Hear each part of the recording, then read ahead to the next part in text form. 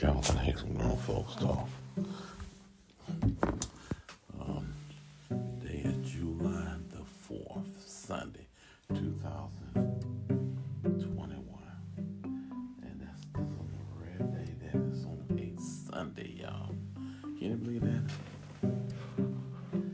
Independence Day. And it's the 7th day. Isn't that something? This is July. This is a blessed Sunday. 4th of July, y'all. Oh, boy. I hope everybody had a good day. Was having a good day. And try not to let the past be the past. Just let it go. It took me a long time to realize that I had to get rid of the past stuff. I was holding on to past things. Just couldn't let some things just go. And I realized there's just a future thing, and I have to live things today instead of just holding on to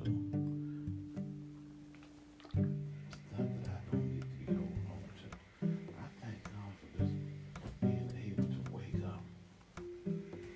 At one point, I didn't think I was going to wake up again. I thought my health was so bad, or coming to get bad, that I wouldn't do that. I had thoughts about not being here.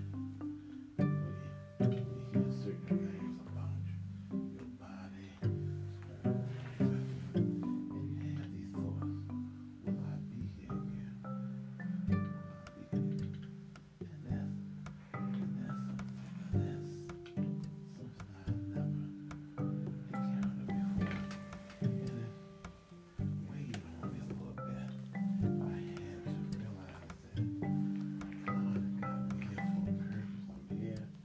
While I'm here, I'm going to enjoy myself. But just been some days and some months that I just let go on to stuff that should be. Sometimes I let people put me in a situation where I don't need to be at. And I was thinking, you don't have to be that way if you don't want to be that way. Because someone says something, it don't mean that is right. You have to be how you want it. I've always been a free person. I thank God for all of that. And God has allowed me to be able to do these things in the morning, talk to some people. I just hope that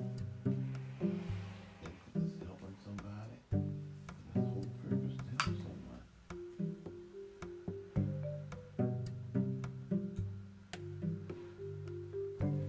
I think I just hope that you take advantage of this thing.